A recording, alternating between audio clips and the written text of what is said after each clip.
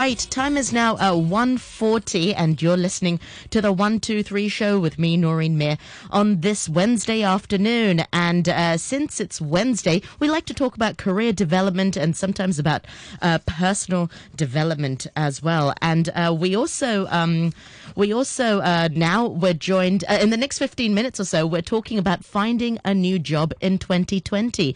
Now, for some, it's about embracing the changes that COVID-19 has brought about. Maybe you're working at a job that you've wanted to move on for a very long time. And sometimes there's no better time than right now. And perhaps sometimes, or perhaps you've been made redundant and you're looking for a job right now.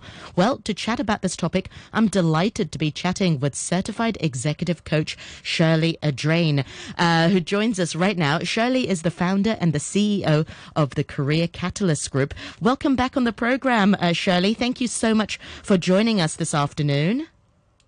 Hi, Noreen. It's great to be here. It's great to speak to you. We are on Facebook Live right now. Noreen Mir on RTHK Radio 3 is the Facebook page to go to, and we hope you can join us there. I'm just learning new technology, a bit of new technology. So I just realized I put on a different caption for you. I've changed it now. You're Shirley Adrain, executive coach. So Shirley, thank you so much for joining us once again.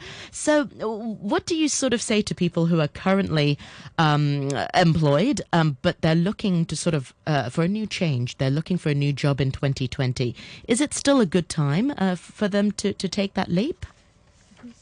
Well, I think there's pros and cons, Noreen, to actually looking for a job at this time.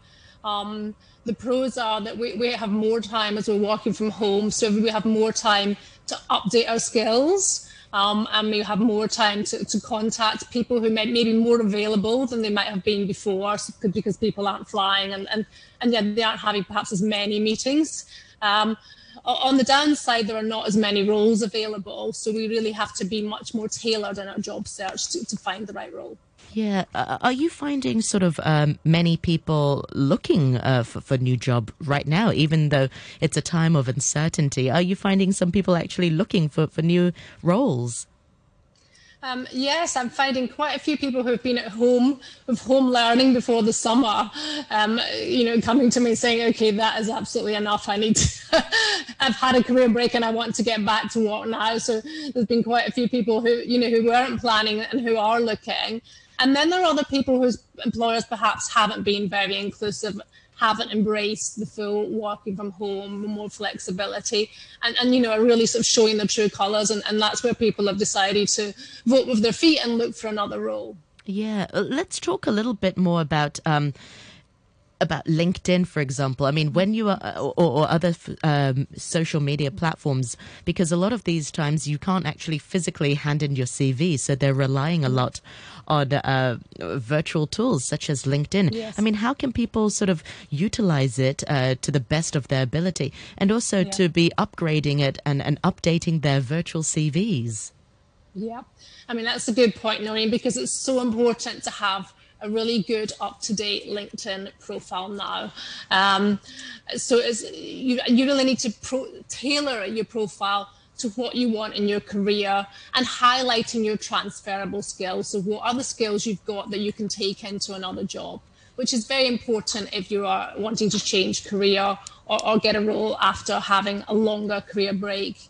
So things that are really important are filling in all the fields to get all-star status. And that's not the end of what you need to do, though, because it's so important to have some good detail there. A headline that has job titles. That could be your current job title, and it could also be the kind of roles that you're seeking, so that it's very clear. And if you're unemployed, you can put the kind of hashtag ONO, which will let recruiters see you're looking for another role. And the summary section is really important because that's all about what you are professionally and who you are in terms of your personal attributes and your transferable skills. And one thing happens to me so often when I look at people's resumes, I look at their LinkedIn, they don't list their achievements, they list their responsibilities.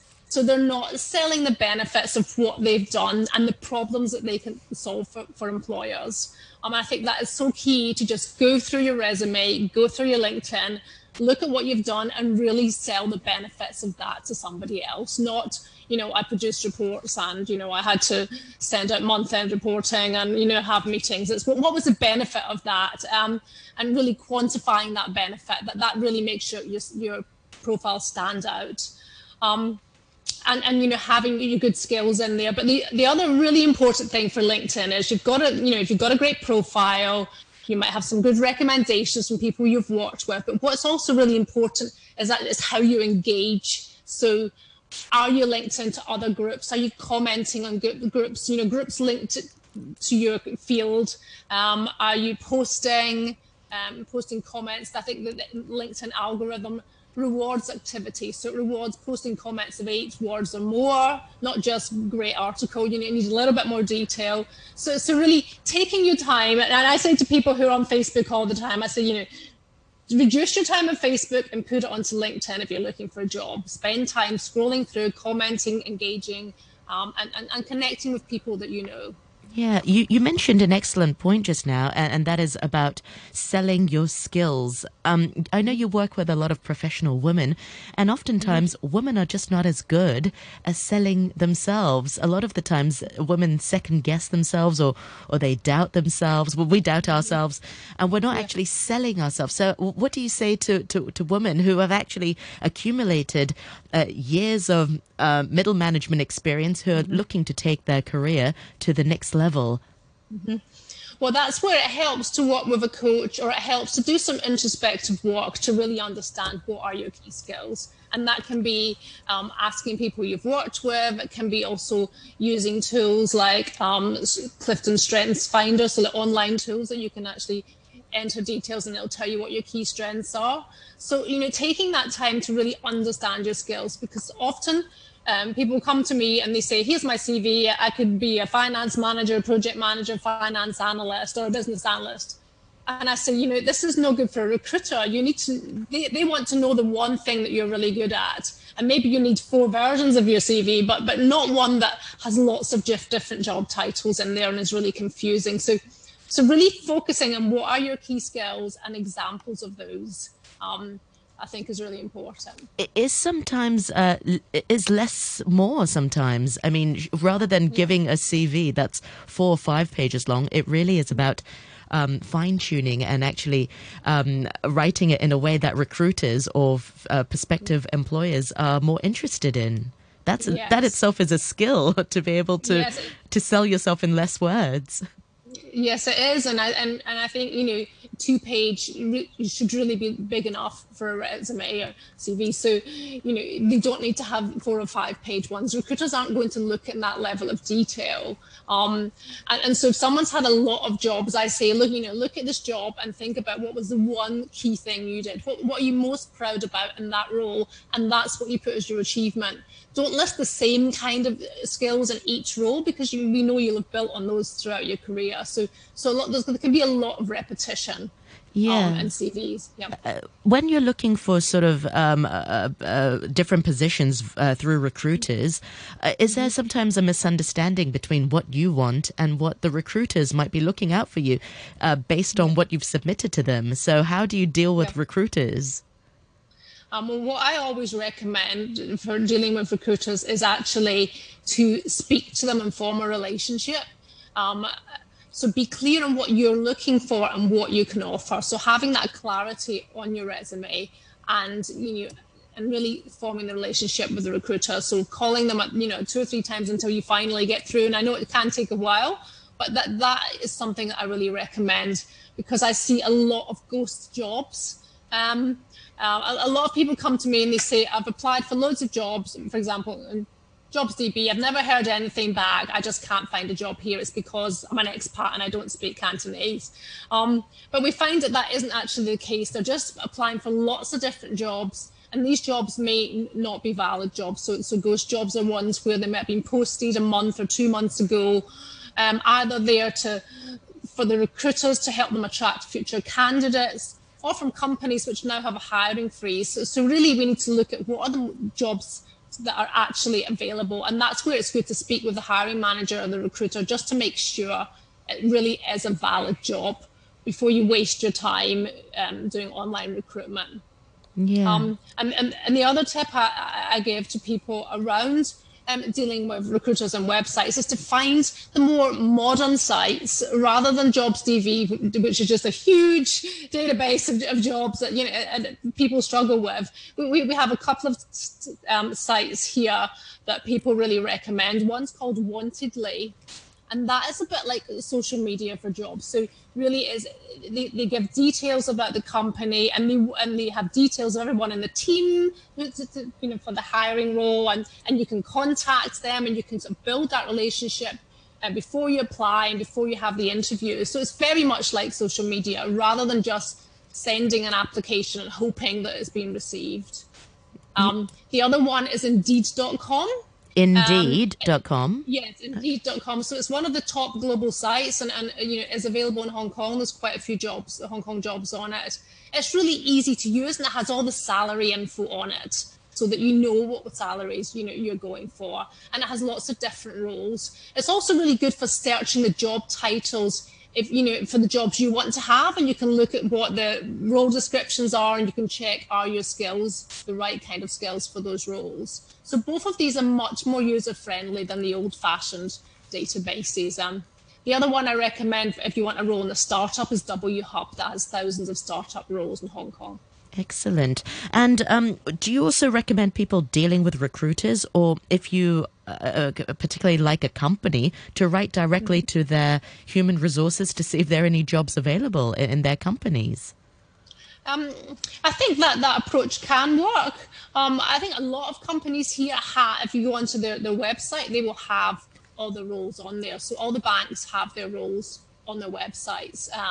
So that way you can actually avoid a recruiter and just go direct. So it really depends. I mean, I think if you have a really specific skill set and you know that certain companies might be interested, then that's a good way to actually use LinkedIn, find out who might be managing a team that you might want to work for, and reach out to that person on LinkedIn and just ask to meet them for a coffee to talk about, what they do. So there's easy ways to sort of build those relationships. And I find LinkedIn is probably a better way to do that than approaching the HR department. We might not be able to meet up for a coffee now, but maybe a virtual coffee. A virtual coffee, yes, because people have a little bit more time for that now. So, yeah. I suppose so. Yeah, maybe now may not be a bad time to put your feelers out there and see if there are any potential recruitment opportunities. Yes. Yes. And I think there's also for updating your skills as well now. So many of the some online, training sites that are offering much cheaper deals. They're either free or they're much cheaper. So it is a good time, if you are at home to spend more time focusing on your skills. Yeah, and just now we talked a little bit more about skill sets and about selling your skills and your achievement. Yeah. What if there are certain skills that you still want to improve on? I mean, what can we do right now to improve on those skills? Well, I think, working out what those skills are that you want to improve on, and then using the sites like the Udemy, LinkedIn Learning. There's so many online sites that you can just update those skills. I mean, I can give you an example of one client earlier this year. So she'd had a career break, and she'd previously done some work in data analytics, which is a growth area, but she hadn't done any work in that since 2015. So she was a bit worried that her skills were out of date. So what I recommended was that she updated her data analytics skills, which is pretty easy to do because there's so many online courses. And then she updated her CV to mention that she had the latest version of these skills. And then, and she found a 2-month temporary contract because, again, we don't have to go straight into a permanent role. There are different ways. And so she found a 2-month temporary contract. And then, that made her feel much more confident. She got back into the ways of working again. And then she was offered a permanent contract with a global investment bank at the end of it. So, there are different ways to get back in. And once you've updated your skills, update your resume, and you can remove things that are out of date. So making sure that what's on your resume is actually what you want employers to see. And then really overemphasizing what are your key skills that you want to use in the future. Yeah. How often should we be updating our CVs and our resumes? I think just as often as you've made changes to it. I mean, I think most people are looking at LinkedIn now, so making sure that is up to date.